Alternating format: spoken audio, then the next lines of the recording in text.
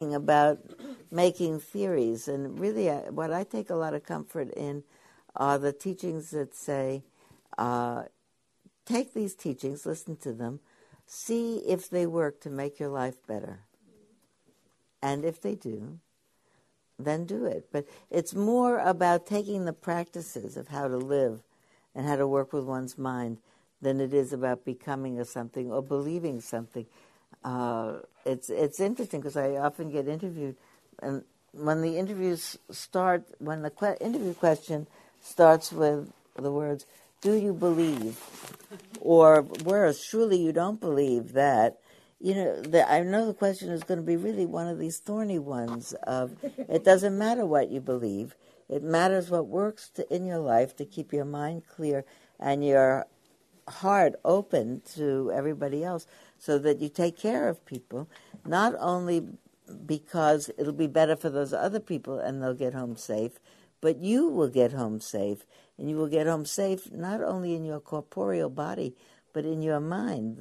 Probably the line that most catches me in the loving kindness teachings is, "May I be free of enmity and danger."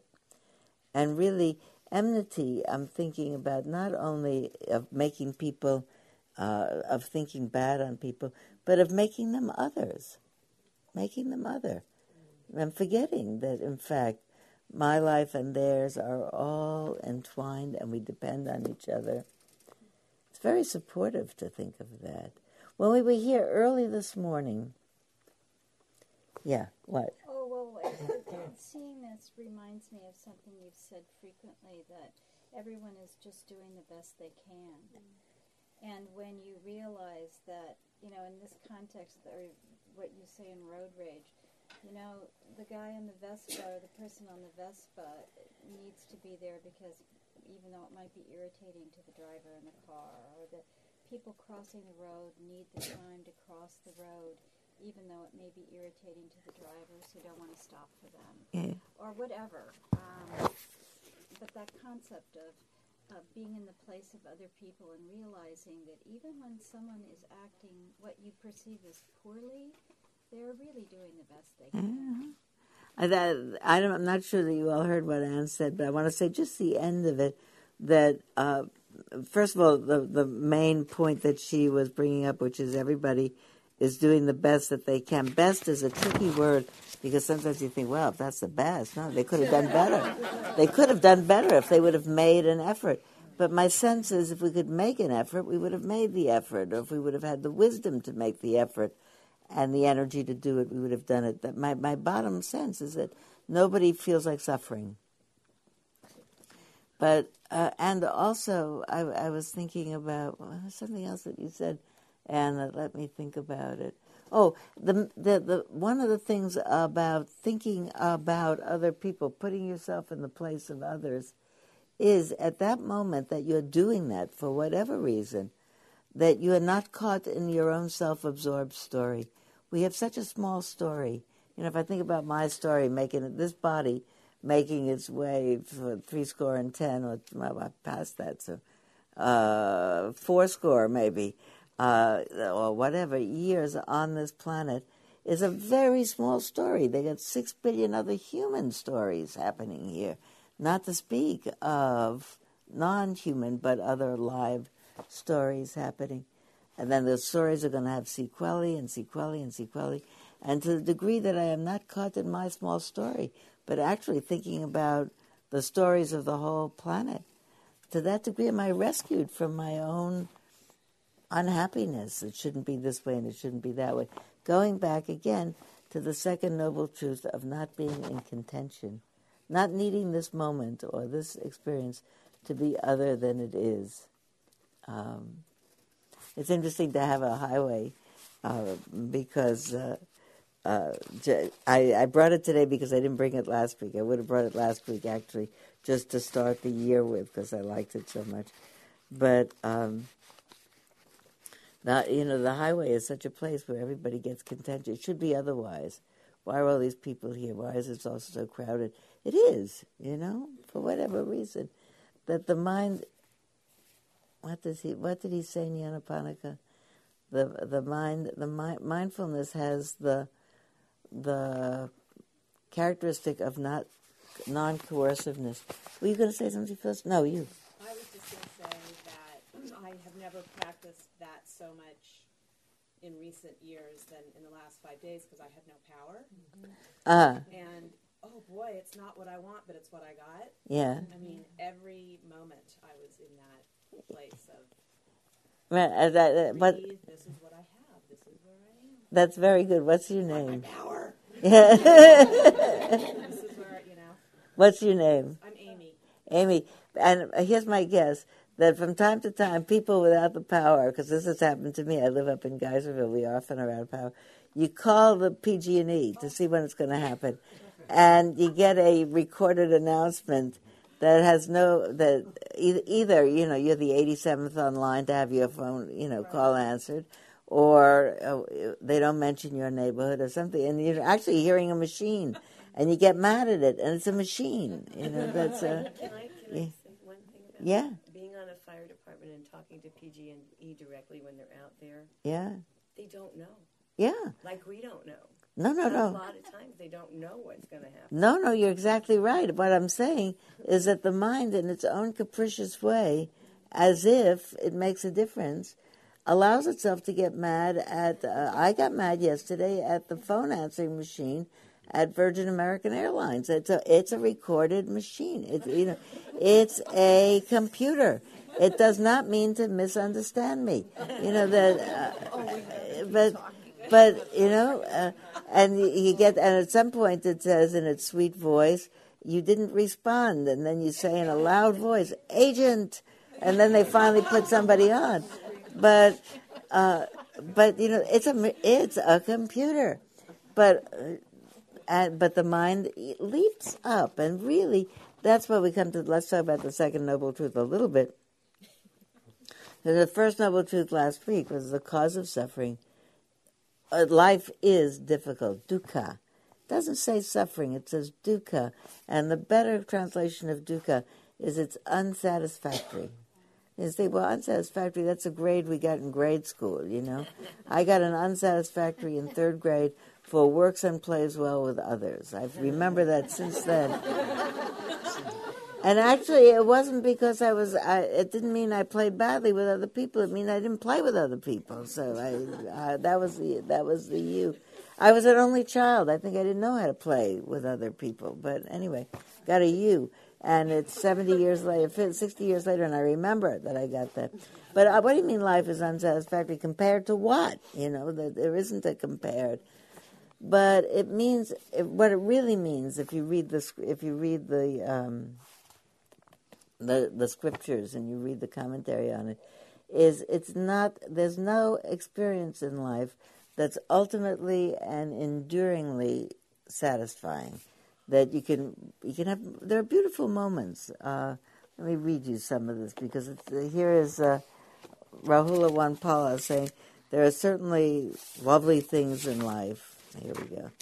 There are certainly lovely moments in life that are so not to be. Well, we'll leave it because I don't see exactly where it is that not to have the view that every moment is grim. There are lovely moments, there are beautiful moments, there are births of new babies, and the first crocuses that are coming out, and meteor showers, and great new discoveries, and whatever it is that we get happy about, and we get happy about them, and they are things that cause the arousal of joy. You say, "Wow, look at that." I was very joyous yesterday that so many people came out to vote in New Hampshire. I thought that's a great sign about the power of democracy. People are beginning to take it seriously. What the Buddha taught is that the joys are fleeting. They're as ephemeral as our woes. And that's a really great statement. One of my teachers said that early on. They said our joys are as ephemeral, as empty as our woes. That doesn't mean that we don't have joys and woes. It means that we don't that we can't count on the joy to stay, and we can rely actually on the woes to pass or change or ameliorate in some way. But we don't need to be as startled by everything, that we don't have to fight so badly with it, that the coerciveness, mindfulness is non-coercive. I don't need it to be otherwise. I can wait this out. I'd like to have the power on, but it's not. So I can wait it out. The result is that the power doesn't go on any faster, but your mind is not turmoiled up. There's the idea that we can non-turmoil ourselves is a revolutionary idea. Maybe this is I was going to say next week, peace is possible is the most revolutionary idea that the Buddha had. But maybe this particular truth, that the mind leaps up when it's got something good and it says, I want more of that, or I see something good, or I need more of it, or I can't be happy unless I have more. Get me 2 of everything, Sylvia says in the cartoon. And it would be great to have a Nobel Peace Prize and an Academy Award and an Olympic medal and size 2 leather pants and everything that's great. I was going to bring in a pile of magazines, but I didn't have it. I was teaching this retreat, so I couldn't go and amass them from wherever I thought I had them. That were, you tell me, travel magazines, cooking magazines, and I was going to give them out and have you look at the vocabulary in them, because the vocabulary the vocabulary is geared. The words that travel writers and food writers use are words to arouse desire. And you see ads for things. Not to say that we shouldn't cook or read a food magazine or go on a travel. I mean, I'm not saying bad on any of these things, but there are words that actually arouse desire. And there are promises. What did I hear the other day? There was something on the radio that was being advertised that says, your satisfaction is guaranteed. Now, I'm thinking to myself, there is nothing in the world about which your satisfaction can be guaranteed. Maybe it means it's a good thing. But satisfaction guaranteed. If you're not satisfied, you can send it back. That's good to know. But the idea of satisfaction without having something more, the ads all say, if you take this, your every need will be met. I would be embarrassed, I think to myself. I don't even want to, if I am responding to an ad that says your every desire will be met. I think, wait a minute, I don't want to be seduced by that. The best story about that is my friend Sharon Salzberg tells about her first visit to Jerusalem. And if you know if you know what Jerusalem looks like a little bit, you know that when you go into the old city, there's a particular gate that you go through, and you walk down a flight of stairs through the Arab market, and there are stalls on either side with lots of things that you can buy, and lots of wonderful things that you can buy. And often the proprietors of those shops are staying outside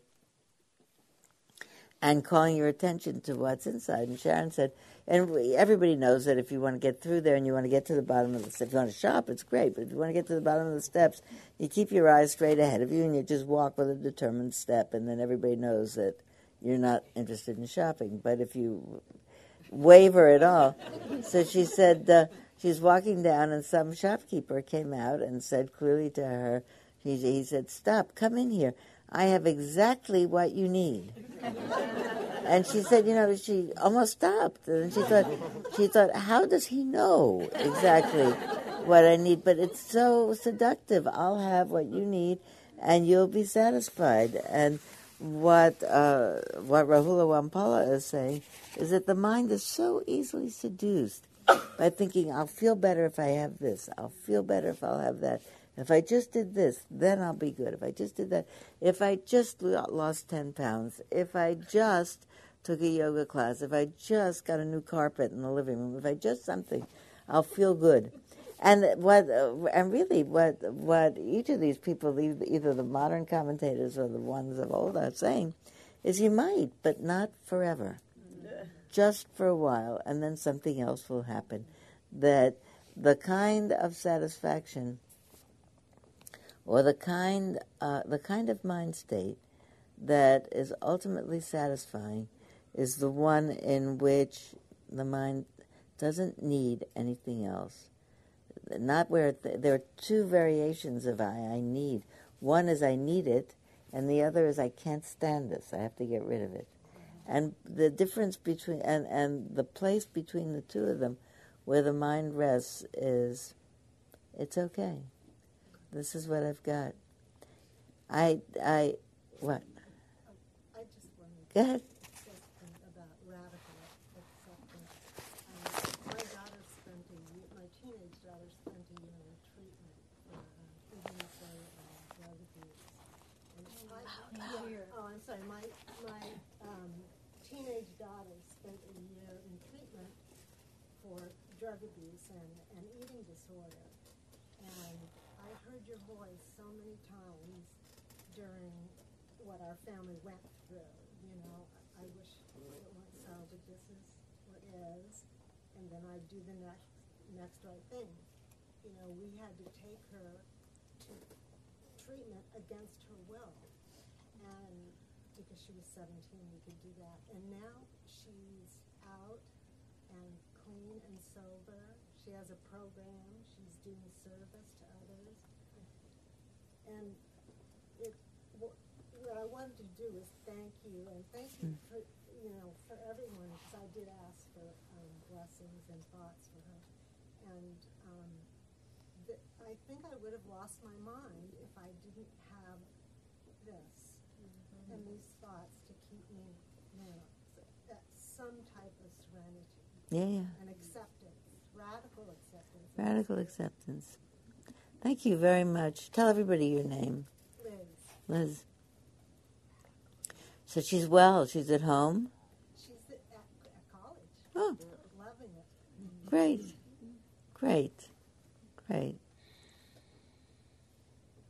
Even people who don't know you, you have when everybody here, I'm sure, they hear a story of somebody had troubles in their life and it worked out. We feel better, don't we? Because the every kind of a story that say it works out sometimes. Sometimes there's not such a good end to a story, but sometimes a good end. And and this required an intervention. It wasn't just waiting for it to pass. So to have the clear-mindedness to know what intervention. That's like Mark yesterday saying that mindfulness and love really meant, the practice of mindfulness and the practice of loving kindness meant practicing the appropriate response to situations, which is really such a lovely way to think about it. Not just surrendering to situations, but the appropriate response. Sometimes it's surrendering. I know I've talked to you a lot about my friend Tamara who died not so long ago. And the appropriate response to the obvious arrival of your last day is to not fight with it so much. Makes it easier for you and for your friends. And she was a great teacher for me in doing that. So there isn't anything that you can do but surrender to it. But when you can do something, to be able to do it, that's really something. But the mind, well, think about another one. We get, I think, sometimes blinded by desires. I was thinking about, all very well to say not get caught up in. It's very human to get blinded by desires. We get desire more, I think, I wonder if this is true. This morning when we did precepts, we said, why is there a special precept?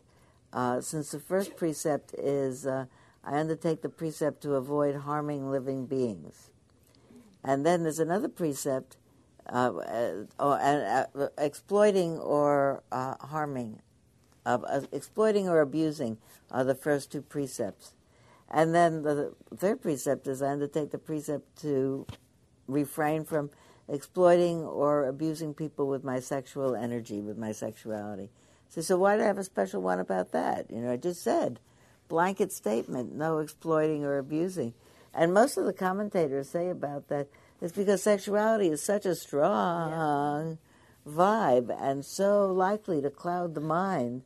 You know, if you think about it in literature, never mind, I'm not going to have anybody get up and say it in my own life, but you know, in most groups where you say, especially with people who have been in long partnered relationships, did it never occur to you in the course of your relationship, did it never arise for you something of an intoxication or at least an infatuation or some serious interest in somebody else? Most people say, of course. You know, otherwise I would have to live in a cave for, you know, the whole entire life. And I think it happened, maybe not for you, anybody, but for many people. They'll say, yes, of course it happened. And either they did something, or most often, don't do anything about it. But it's a very strong energy, and you don't know when it's going to overcome you. Remember Dr. Zhivago? Remember, he's a literature one. So you remember see the movie with Omar Sharif? Do you remember that? So in the beginning, here he is with his lovely fiancée that everything is lovely about, and you like him and you like her. And there onto the scene comes Julie Christie, wasn't it? Julie Christie, looking entirely spectacular, and you know this is going to be a big cause. This is the story, you know, and nobody wants it to go this way. But the romance of that story is the mind and the heart go its way, even though you would have had an easier time if it went another way. But I think it makes that story because it's true. It's a very big energy. There was I wonder if I have time to tell you this story. This is an article. This is a review of a book by Annie Dillard. So how many people here ever read Pilgrim at Tinker Creek? You remember Pilgrim at Tinker Creek? Beautiful first book by Annie Dillard 20 years ago. Annie Dillard's a beautiful writer. And she's now written a novel. And the heroine is Lou, who is beautiful, in her youth, often mistaken for Ingrid Bergman, educated, generous, patient, forgiving, modestly artistic. Sounds good, right? You can see already it's going to be Zhivago, right? Having grown up in the shadow of her mother's resentment at their abandonment by Lou's father, a Marblehead lawyer who ran off with his sister-in-law, Lou has learned before the novel even opens to focus on her gratitude for what she has while she has it. Doesn't that sound wise, to focus on the gratitude for what you have while you have it? And to mistrust the sense of grievance that has dominated her mother's life. That's a really important thing, the sense of grievance, way after. She decides early on that it's better to love than to be loved, so that when her first briefly noted boyfriend leaves her for a pair of glockenspiel-playing twins, she easily persuades herself that she has suffered no injury and remembers primarily how much she had always liked both the treacherous boyfriend and the twins.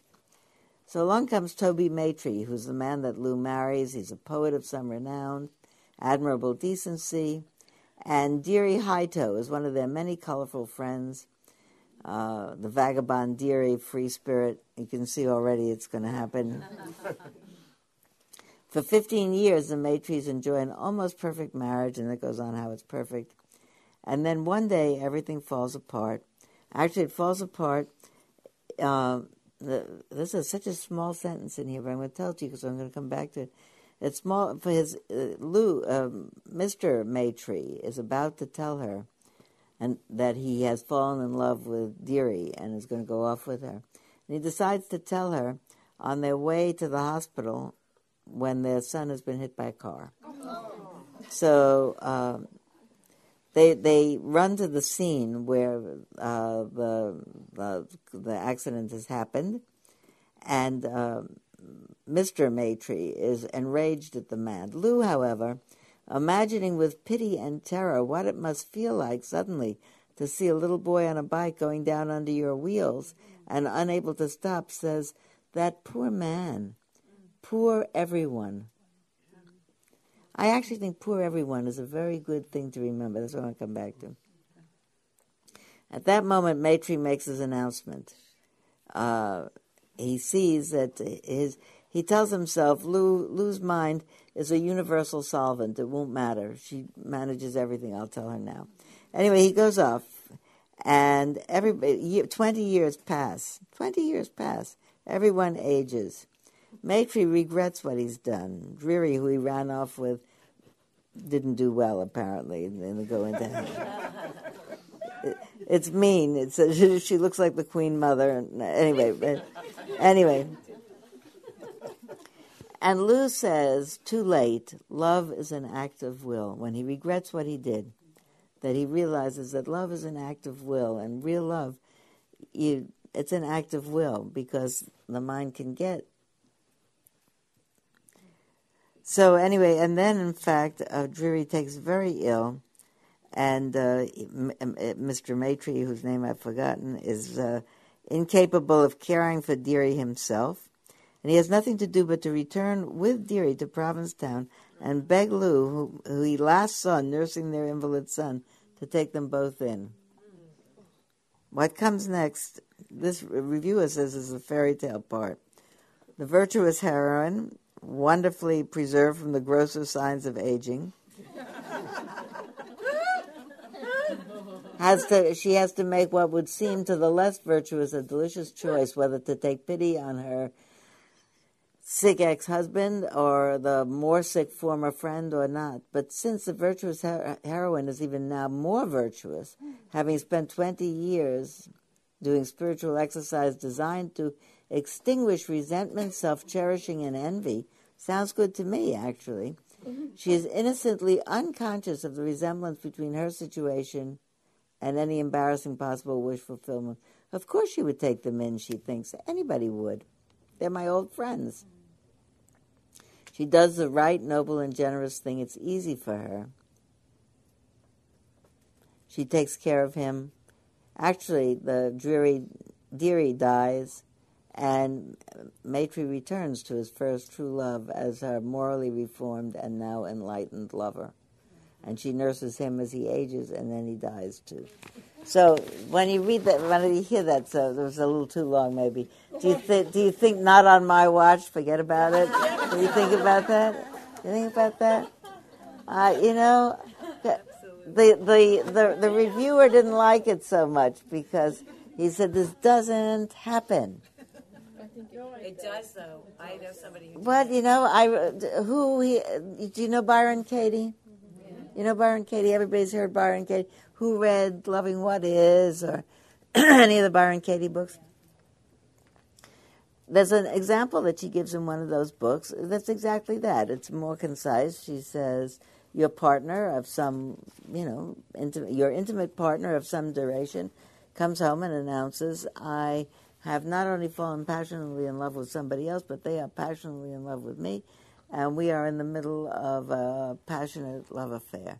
And she said, I would think to myself, if I really love this person, I would think, how great for you. I rejoice. So I read that, and I thought, wait a minute. If I could, though, I don't know if human beings are strung that way. What do you think about that? One part of you would, though, wouldn't it? I hope so, but it's not currently getting tested, so I don't know. But, I don't know. What do you think? It happened to me. My ex-husband did that. Yeah. Yeah, but I've had a part. It took, I prayed to forgive him for a couple years, and now we're best friends. Because we have 2 children together, and I thought, I don't want that animosity for the rest of my life. And I wished him well. And one day I really felt it. So, we take the kids on vacation. I like his girlfriend. It can happen. So there you go. It can happen, yeah. Well, I have a lot of gratefulness to my ex-husband because my life would not have been what it is, and I wouldn't have met the man that I married if it had not happened, and I wouldn't live out here. So, yeah, I'm very grateful. See, these are great stories. I wasn't going to say anybody has to say their personal story, but you can. But I also think there's a piece of self-compassion in there. I really like the of course. And of course, the person left behind would have some very hard and very painful feelings. And I think it would be really doubly challenging to expect that we could be so enlightened that we get to that place right away. Yeah. I think the time and the deepening and the work is all part of the process too. I think it's very important. If you didn't hear in the back that everybody who's told their story said, well, not everybody, but like Liz said and you said, it takes a little bit of time. It takes a little bit of time. It's a very big shock to the nervous system. It's a shock to the ego. However confident one is of oneself, I think it's a very big shock to your ego to have the person that you're in relationship with come home and say, whoops, it happened. It does, though. And it takes a very particular kind of strong ego to say, this has nothing to do with me. This has to do with other people. But it also is acknowledging a loss. But it also is acknowledging a loss. Of relationship. And it's the end of a plan for life to unfold in a certain way, which probably, which requires some regrouping. But what you said is, what's your name? Jackie. What Jackie said about I wouldn't be here now had this not happened and that not happened and that not happened, which included a story like that. No one of us would be here now unless every single thing in our life that happened had happened. And when I think about that and say my life would be perfect except that this happened or that happened or the other happened, but when I think about it, if something else had happened, I would have had another life. Sometimes when you think about the smallest things that you would have had another life. I think I told you last week, I had just found out from the physical therapist who works at the Asher Clinic when my neck nerve gets bad, told me that she met the man that she has been married to for 27 years because he sat down next to her when she was taking a trip through France 28 years ago. But he sat down next to her on the train because he missed the train before. And that happens so frequently. People say, this happened. And had I not gone to that party or met this person or done that thing, and when you think about it, we would not be here had we not done every single thing. Maybe if maybe not every tiny thing, but most of the things, yeah. I just wanted to say that, reflecting on what we were reading about the story, is that I think it's good, I think it would be skillful, at least in my life, that if I could do that with my spouse or my friend, that would be really wonderful. But if I couldn't do it, that would also be really wonderful too, because then I would be acknowledging what I'm capable of and what helps my mind become peaceful and what helps to create an environment for my well-being, for my spiritual practice in my life. And so I would think there was a blame either way. Or some people might do something like that because they feel guilty if they don't. So that would be more what that was aimed at. Yeah, no, and I'm thinking particularly the value of what you're saying about sometimes we think about something that's the virtuous thing to do. So if I were really virtuous, I would do that. But I'm not, at this point, that virtuous. And I feel bad that I'm not, or if I feel bad, either I'm not, that's just the way it is, or I'm not and I feel bad after all these years of spiritual practice, I should be more virtuous, I should have worked it out. If I have those kind of thoughts, to actually notice how much pain those derogatory thoughts cause me. Every thought that I shouldn't be the way I am the way I am. To be able to have compassion for myself, to be that way. Say, I still have revenge on my mind, to be able to have compassion for myself. Or I still have hostility on my mind, let alone not revenge, yeah. Even if you don't have the hostility, just the idea of making a space for yourself to feel more safe.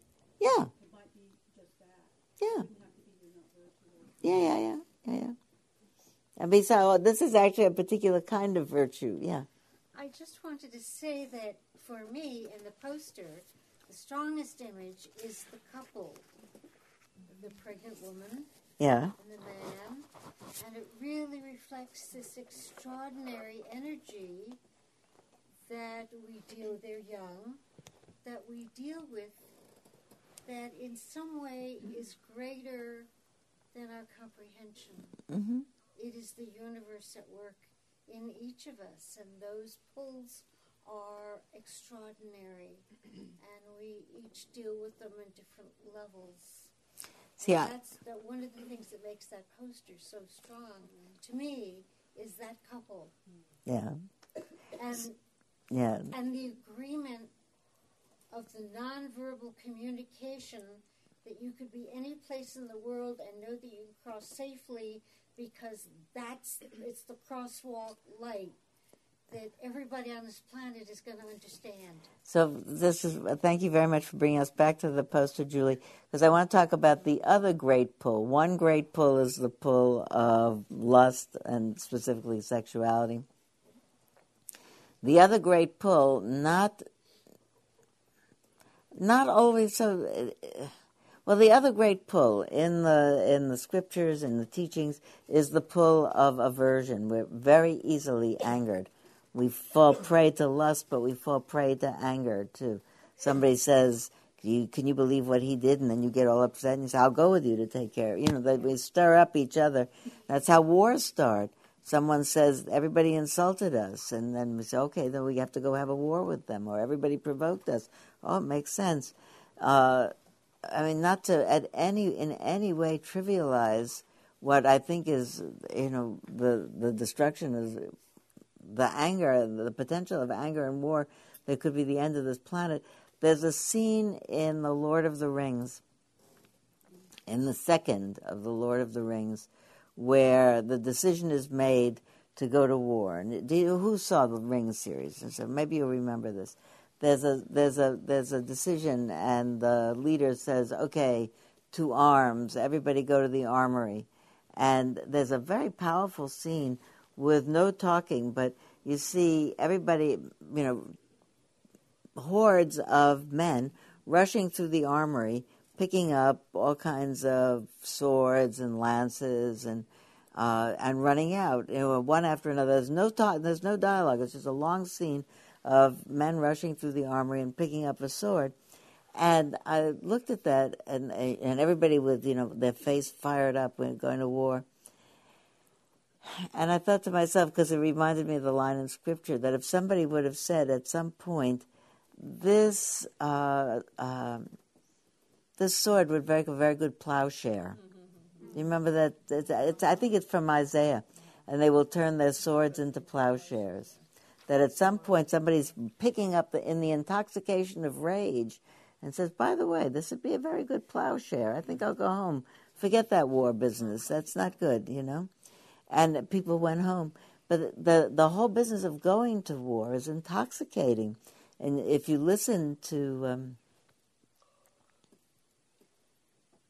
the martial music that gets played on parade grounds, or when I'm trying to think of, we haven't had a war. We do have a war going on right now. I grew up during the Second World War. And there were all kinds of songs that people sang to rev up the anger of people, lest they, let's remember Pearl Harbor, just to fire up people. Do you remember that song? Who remembers singing that or hearing it? You have to have been around in 1941, 42. But that was really to inspire people to go out and kill other people. I was bicycling in France this summer, and it was a very long. I was part of a group ride that went on for several days with very big endurance, and I would notice that the songs that spurred me on, if I sang them to myself, were tremendously martial. That because they have a beat that keeps you going. I mean, people have marched across continents singing "God Save the Queen" or "Onward, Christian Soldiers." I mean, I tried them all out, and actually, and I'm horrified to find that I did a lot of bicycling to the Marseillaise. First, I was in France, but the Marseillaise has an extremely bloody end. Do you know the last lines of it?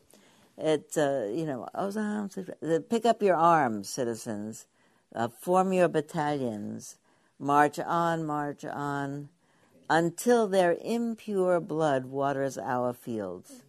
That's completely not acceptable. But that's the kind of stuff that fires people up. I think to myself, I have to not sing the last part. I can just sing the beginning because it's got a very good. But It's not what I want; it's what I got. but yeah, that comes with it. Actually, when I talked to my neighbors about it, I had some of my neighbors over one evening, who just because of the street that I live in, happened to be 10 years older than I am. So they lived through the war in France, and they're very interested in what goes on in America. They ask me a lot about, not so much about politics. Everybody is, they ask me about my politics. I tell them, but I brought up about the Marseillaise. He said, "Oh, we never sing that." They said, "That's a terrible song. Look what it says." So we do not sing it in schools. Children don't learn it. They're really it's too sanguine. But really, what I wanted to do is I wanted to tell you that I think that just as the impulse for lust and the impulse, just as the impulse for lust is often overwhelming, and sometimes people get caught up in a lust and they feel, I cannot live without this person, and then after they begin a relationship, the whole lust falls away often. It's not that big of a deal. Not always, but sometimes, because the idea of it is so intoxicating. Not always, but sometimes. But also with war, people have. We have to. If you start to live long, you start to notice that that you have to stop having in the mind that these people are the enemy, because now we have new enemies, and the people who used to be the enemies are now the friends. I found myself in, this is a good story, but I don't know if I have time to tell you. I was in Germany. About 50 miles north of Berlin some years ago on a houseboat with my husband, with our bicycles. And we had rented the houseboat for 10 days. You bicycle around, you ride this houseboat to different places and you park it. And then you bicycle around. And it was some years after the wall had come down. But it happened that that part of East Germany was just as we were there, having the last of the Russian soldiers who had occupied it leaving. It was a very strange kind of feeling to see Russian soldiers. I'm in Germany, and there are Russian soldiers in Russian uniforms walking back and forth across the waterfront, not in any menacing way, but they're there.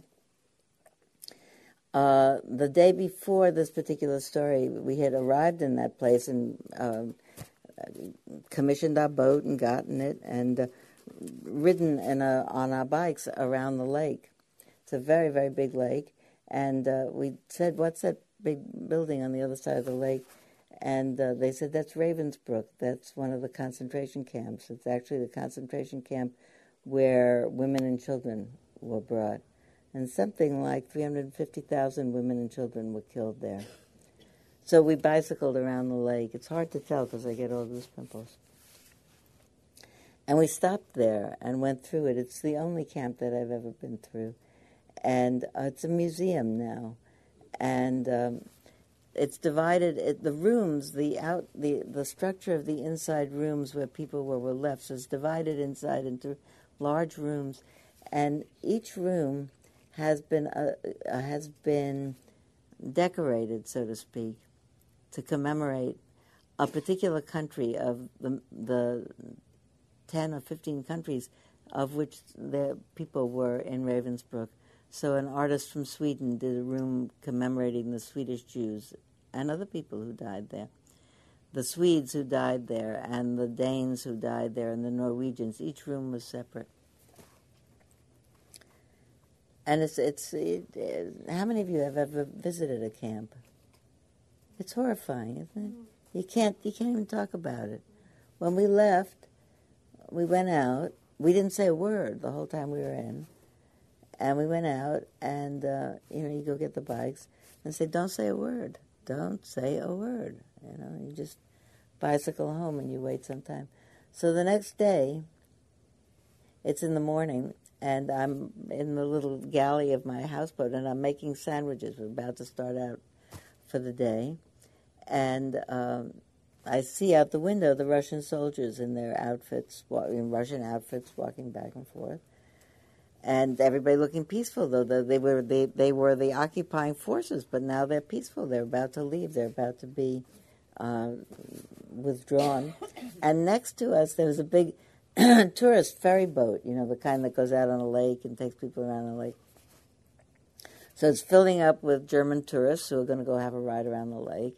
And so they get onto the ferry, and the ferry blasts its horn, as the ferries do when they're about to take off, and I'm making my sandwiches. And the ferry pulls out, and it's got an umpa band, a German umpa band, and they're playing Anchors Away. And I thought to myself, I've gone mad, If I turn around and look behind me out the other window, I'll see Ravensbrück across the lake. They have Russian occupying soldiers walking back and forth here. They have Germans going out on a pleasure boat playing Anchors Away. And I am making sandwiches like life is normal. It's not normal at all. It's a crazed planet where people who could live with each other kill each other and keep each other captive and do terrible things to each other and kill women and children and men and everybody. We have to have gone communally crazy to do this. I think it was the Anchors Away that did it, You can't remember who is whose enemy. That's it.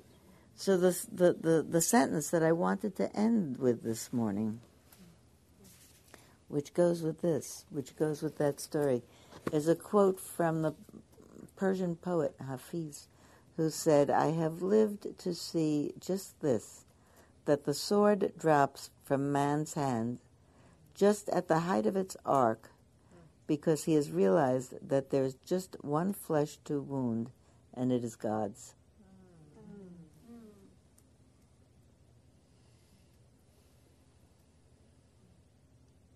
Just one flesh to wound.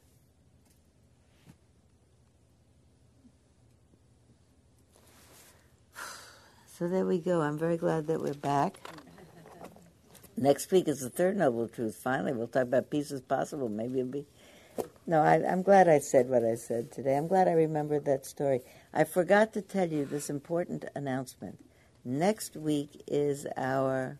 I can't believe I'm talking about something so heavy 1 minute, and the next minute I'm talking about, but I am. Next week we have a book exchange. I've been bringing my books and putting them in the bookcase over there. So this is in case you have too many books in your library, and in case you got presents for Christmas that you really didn't want, or things in your house that you really want to simplify your life. What we're going to do next Wednesday is we're just going to put out everything. And you don't have to mind yours. You're not selling them. We're just putting everything out. And I don't know exactly how to do it, whether we should just at 11 o'clock say everybody help themselves to whatever they want, or whether you should take as many as you bring. I don't think so. Yeah, I think you should take them if I can take some. I think you should bring as much as you want to and take whatever you want to. I thought maybe we could have, as a participation thing, maybe we take a bowl, and to participate in the whole event, you put $5 or something, or more if you want. But you should put $5. For that $5, you can take as many books, anything as you want, and then we'll take all the money and we'll give it to Homeward Bound or New Directions or something like that. We'll figure that out after a while. What do you think? Anyone want to change some of that? No money exchange, more money exchange. What do you think? I think last week what you said is just put in the amount of money that you think is adequate for what you took. So I think $5 minimum, put whatever you want. Or actually no minimum. Put whatever you want. That's a good idea. Put whatever you want to be in the part. So it means you can put nothing and bring nothing. If you put nothing and bring nothing, you can take as much as you want anyway, because that would be a great world. Yeah. Would this be books only or CDs? No, books, CDs. I have videos. I have books, CDs, videos, bric-a-brac, whatever you want that you would find in a set. No couches. whatever, and bring it, and come a little early so you can put it there. But seriously, And then we'll stop 15 minutes early. Bring a shopping bag so you can take home stuff. Because really, and then we'll bring everything to St. Vincent's that we don't, or the Salvation Army or something that we don't use, and they'll sell it, and it'll go for. But I think it's a very good gesture at the beginning of the year to let go of what we don't need to have around anymore and are never going to read again. And other people might enjoy. You might, if you want, by the way, I didn't do this, but you could, on books, put a sticky. Like, this was fantastic, this I love, this is a great story for people who this. You don't have to if that's too hard. But if you want to put a sticky, you can. Yeah. Elizabeth. I just a reminder before everyone leaves. Some of you are new, never come before, and just let you know that there's 3 baskets out front, and I later put the second basket, which is our donation to the homeless. And I had the opportunity, Jo Button has been away. She left at the beginning of January, so I had the opportunity to go to Costco and buy the food for a breakfast, lunch, and dinner. We do that every other month, every odd month. So it was quite an experience for me to take it down there and deliver it to Mill Street. Oh, great. So just please be generous. We do this once a month, a dinner or a breakfast, lunch, and dinner every odd month. And the cost does escalate when you're trying to get the things that they feel that they need for these meals. So please also be aware that there is a Donna basket, and that is for Sylvia.